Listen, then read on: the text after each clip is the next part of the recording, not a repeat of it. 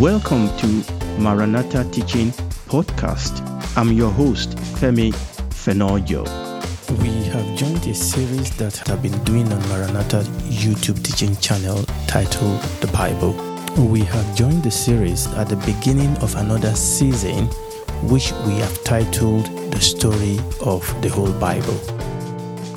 Genesis chapter 3 from verse 20. And we're going to read all the way down to verse 24. And Adam called his wife's name Eve, because she was the mother of all living. Unto Adam also and to his wife did the Lord God make coats of skins and clothed them. Verse 22. And the Lord God said, Behold, the man is become as one of us, to know good and evil. And now, lest he put forth his hand and take also of the tree of life and eat and live forever. Therefore the Lord sent him forth from the garden of Eden to till the ground from whence he was taken.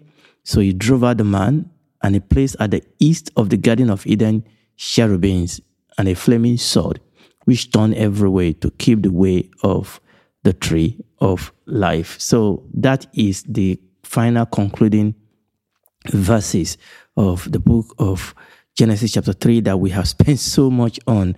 So what we're going to do today is to take a look at verses 20 and 21 that of those verses we read. And I perceive that we are only going to stay in verse 20 today. But those two verses 20 and 21, they came immediately after the end of God's judicial sentencing of the serpent, that's Satan, and the man and the woman. So these two verses came on the heel of those sentences. And these two verses, they are kind of like parentheses, really, kind of interrupting the thread of the narrative, okay? So we are going to focus on this. So the pair, that's Adam and Eve, they've been arraigned before God, the righteous God. They were convicted of their offense.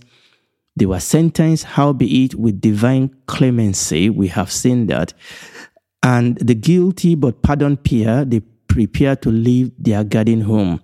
And unfortunately, both of them face future of uncertainty, future of sorrow, hardship, toil, and eventually of physical death. So we are going to look at verse 20 then.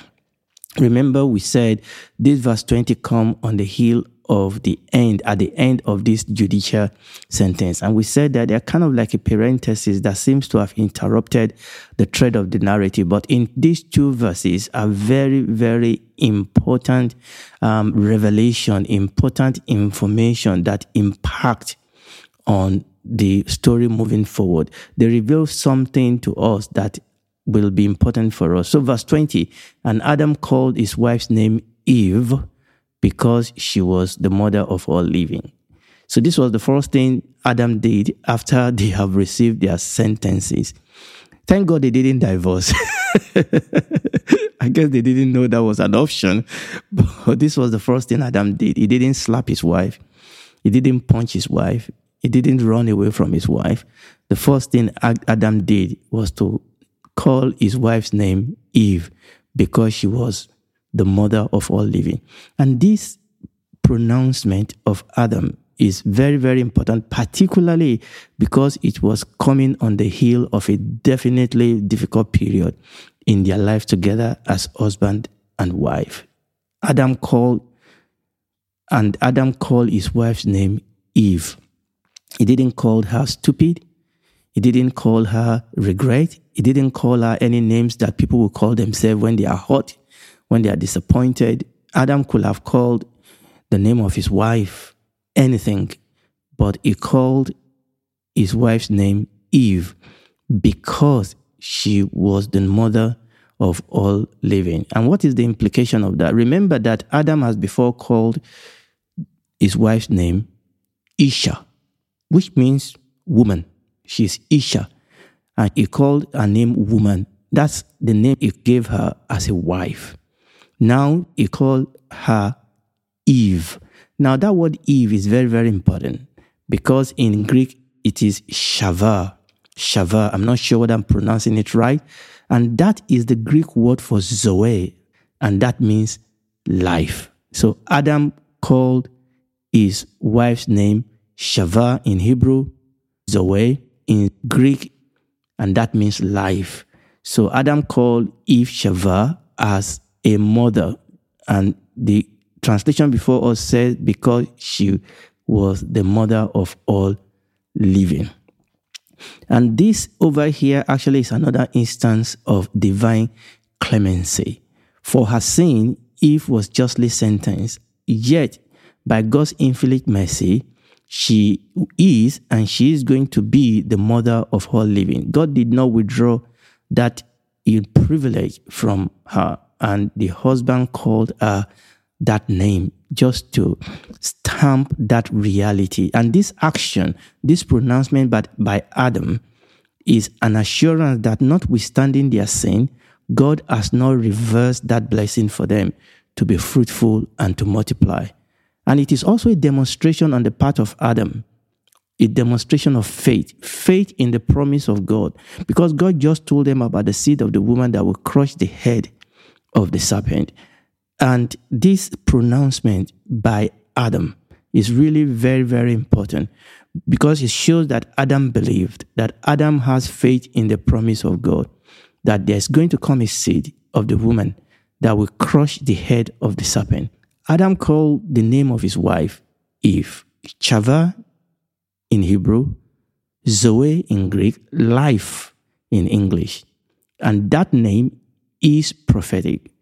And that name finds immediate, proximate, and preparatory fulfillment in the person of Eve. But that prophecy awaits a later, ultimate, and consummatory fulfillment in Christ. I like what Philip Hughes said about interpreting prophecy, because this is another prophecy that we come across in the book of Genesis. Let's read what Philip Hughes said in his book titled Interpreting Prophecy. He said, above all else, there is one focal figure in whom the promises of the future blessings uttered through the prophet of old achieved their realization, namely the incarnate Redeemer, Jesus Christ. And this is very, very important for us to understand. And Adam is demonstrating that type of realization and faith here. And we need to understand that the focus of all prophecy that is uttered through the prophet of old, and the focus of all prophecy that is recorded for us through the pages of the scripture, the focus of all of them is on one individual figure. They are realized in this individual figure. They are fulfilled. They are consummated in this one individual figure, who is the incarnate Redeemer, the Lord Jesus Christ himself. Let's read a little bit more quotation from Philip Hughes. He said, the prophetic promises of the Holy Scriptures are seen in their true perspective only as their light is concentrated on the unique person of Him who is the Savior of mankind and the sole mediator of all God's covenanted promises. And this is very, very important. And we see this play out as Adam prophetically called his wife's name Eve.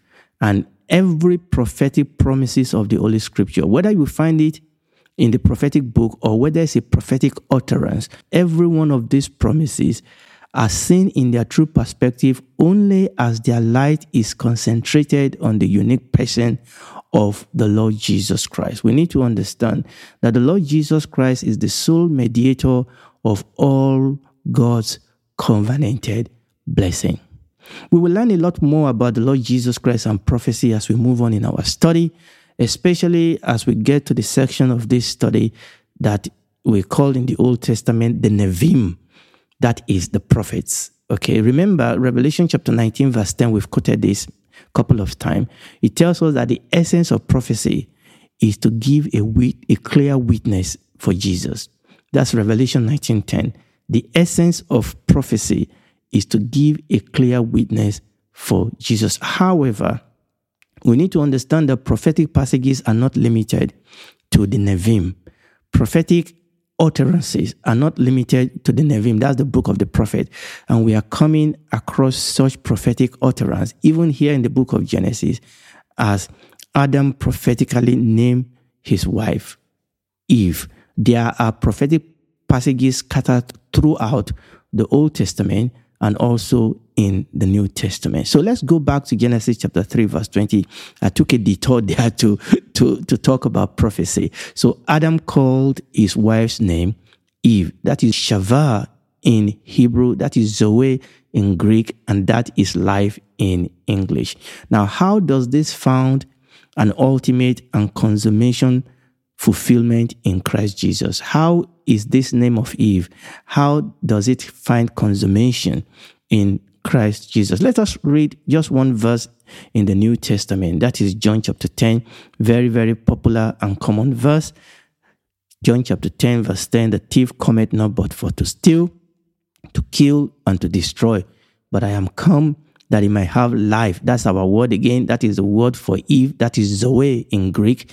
And that they might find it more abundantly. Let's read that in Amplified Classic. It says that the thief comes only in order to steal, to kill, and to destroy.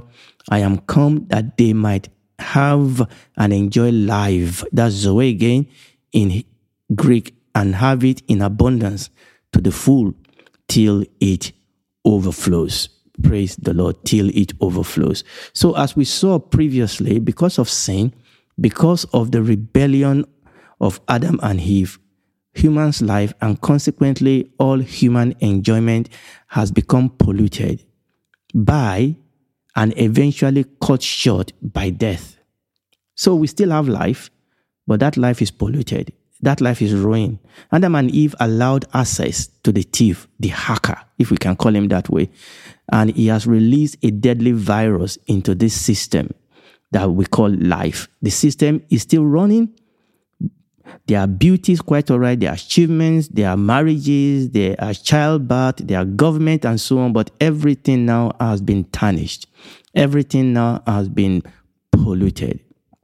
In the very heart of life and in all its manifestation, we find death in one form or the other. But as we read in this John chapter 10, the Lord Jesus Christ came to repair, to resolve, to restore everything that has been lost in the Garden of Eden.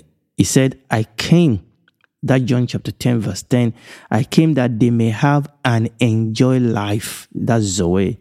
That was what Adam was prophetically pronouncing when he called his wife Eve. The Lord Jesus said, I have come. I am a fulfillment of that prophecy. I have come that they might have life and have it in abundance to the full till it overflow. Praise the Lord. So, spoiler alert is coming because we are going to move quickly into the future and move quickly back. Praise the Lord. So, ultimately, the journey away from the Garden of Eden is actually a journey towards the Messiah, the Lord Jesus Christ, in whom all the problem of sin and of death will be resolved. That is the story. So we've come up to a point here where Adam and Eve are moving away from the garden in Eden. But actually, that movement away is really movement towards, it's a journey towards the Messiah. And it's really a journey back to the will of God. You see where we're going with this? So ultimately, the journey away from the Garden in Eden is really a journey towards the Messiah, the Lord Jesus Christ, who will bring us back to God's ultimate purpose and plan. This is the summary of the plotline of our story from now on. So that is why I call it a spoiler alert.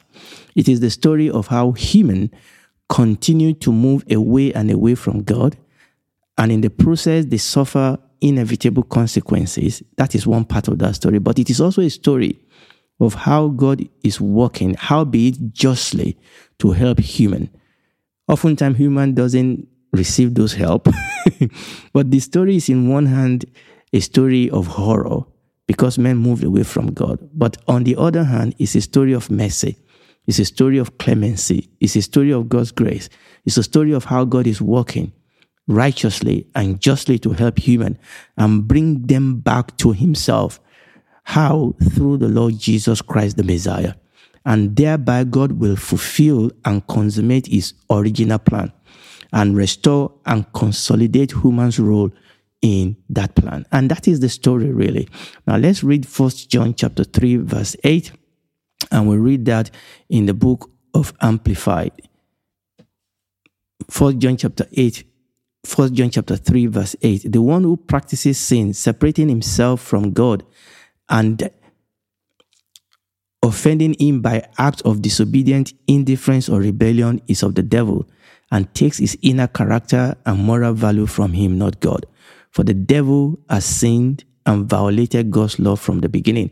And we can put Adam and Eve in that group because that is the group they fell into. But the Bible says the Son of God appeared for this purpose, to destroy those works of the devil, to destroy the works of the devil. Amplified Classic, the ending says the reason the Son of God was made manifest, the reason God became incarnate, made visible, was to undo, to destroy, to loosen, to dissolve the work that the devil has done. And what I'm saying here is that this is the journey. This is the ultimate, storyline. This is the plot of this line. Is the fact that men moved away from God, and that in the person of the Lord Jesus Christ, God is going to restore human back unto himself. Let's read 2 Corinthians chapter 5, verses 17 to 19. We are still, we are still confirming, as it were, this reality. 2 Corinthians chapter 5, verses 17 to 19. Therefore, if any man be in Christ, he is a new creature. All things are passed away. Behold, all things are become new. And all things are of God, who has reconciled us to himself. See that word again. Reconciliation in Christ Jesus, who hath reconciled us to himself by Jesus Christ, and has also given us this ministry, so that we also can be his agent of reconciliation. To we that God was in Christ. This is what God was doing or is doing in Christ Jesus, reconciling the world back unto himself, not imputing their trespasses unto them, and has committed unto us the word of reconciliation. So this is what we see. This is what is happening. Okay, yes, there's a sense in which we are at a point that is heart-wrenching. We are at a point that is very dark. We're at a point that is really horrific. The man and the woman threw all these things away, and they are on their journey away from the garden of the light. But let's understand that God did not give up on the man and the woman that he has created. That ultimately this journey away from the Garden of Eden is a journey towards the Messiah, which ultimately will be a journey back, which will ultimately be a journey of reconciliation. But who is this Jesus? How will he enter into our story? How will he enter into this story? And when will he enter into this story? How will he sort humans out? How will he sort out this great mess that humans have created? Who is this Jesus? Now, we have answered partially the question of who this Jesus is, but the full revelation we await the future. We have seen in the past that he is the seed of the woman, that this Jesus is the son of Abraham, that this Jesus is the root of Jesse, that this Jesus is the son of David, that this Jesus is the Messiah. Who is this Jesus? But more revelation will come as we go on in our story. These questions will be answered progressively as we go through our story. Who is he? How will he enter into the story? When will he enter his story? How will he sort out this mess? So this will unfold as we go on in our story, but we cannot afford not to mention this. The Bible makes one thing very clear. It will take the death of the incarnate God himself to sort out the mess that humans have created for themselves. The mess that human has dragged creation into, that it will take the death of the incarnate God himself. And Philip Hugh, I'm quoting a lot from him, said something that I think is really very important. He said the horror of the death of the incarnate Son as the necessary means of our redemption leaves us without any possible excuse for misunderstanding the true significance of humans' death. when we understand what is going to cost God to redeem us, to reconcile us, to sort this mess out, it actually helps us to understand the depth of the mess that Adam and Eve created. It helps us to understand the evil and wickedness and horror of death that human has introduced into creation. Because if man could have been redeemed any other way, God will have done it any other way. Understand that the Lord Jesus Christ coming to die for us was not a cosmic abuse that many people will want to insinuate, because Jesus is God himself, okay? It's not somebody that God was twisting to come and die for us. It is God himself that become incarnate, and we call him Jesus. God himself that came to die for us. And when we understand what it takes, when we understand the price that it takes for us to be redeemed, for this mess to be paid for, when we understand this, the price, the horror of the death of the incarnate Son as the necessary means of our redemption, as the necessary means of our reconciliation, as the necessary means of our coming back again, when we understand that, it makes us to understand the depth, the significance, the horror, the evil, the wickedness of human's death. That is what human has unleashed upon creation. Listen to me. Sin is not a joke, okay? It is evil, it is wicked, and it took the death of the incarnate God, the Son himself, to be able to open a door for us to be able to escape and come back to God.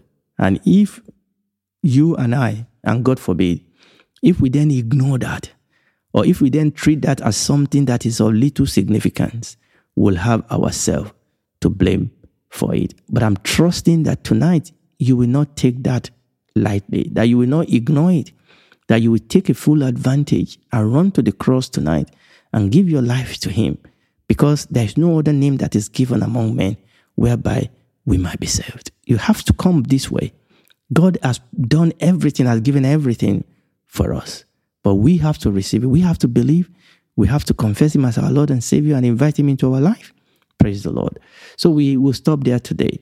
By the grace of God, next time we'll go on to verse 21. So today we have stayed in Genesis chapter 2, verse 20. But by God's grace, we'll move on to verse 21 because God did something. Remember, we said these two verses, they are kind of like a parenthesis, in this narrative, but they are very important. So verse 20, we saw a prophecy of Adam, which connect us to the future, and we have done that tonight. And tomorrow we are going to see something that God also did prophetically that is very, very important to the trajectory of our story. And again, like I've said a couple of moments ago, if you have not given your life to Christ, do it now, because that is the only way you and I will be able to escape and be redeemed out of this world that is sinking fast. Do it tonight. We sincerely invite you to check out our teachings on YouTube, Maranatha Teaching Channel. They will bless you. Thank you.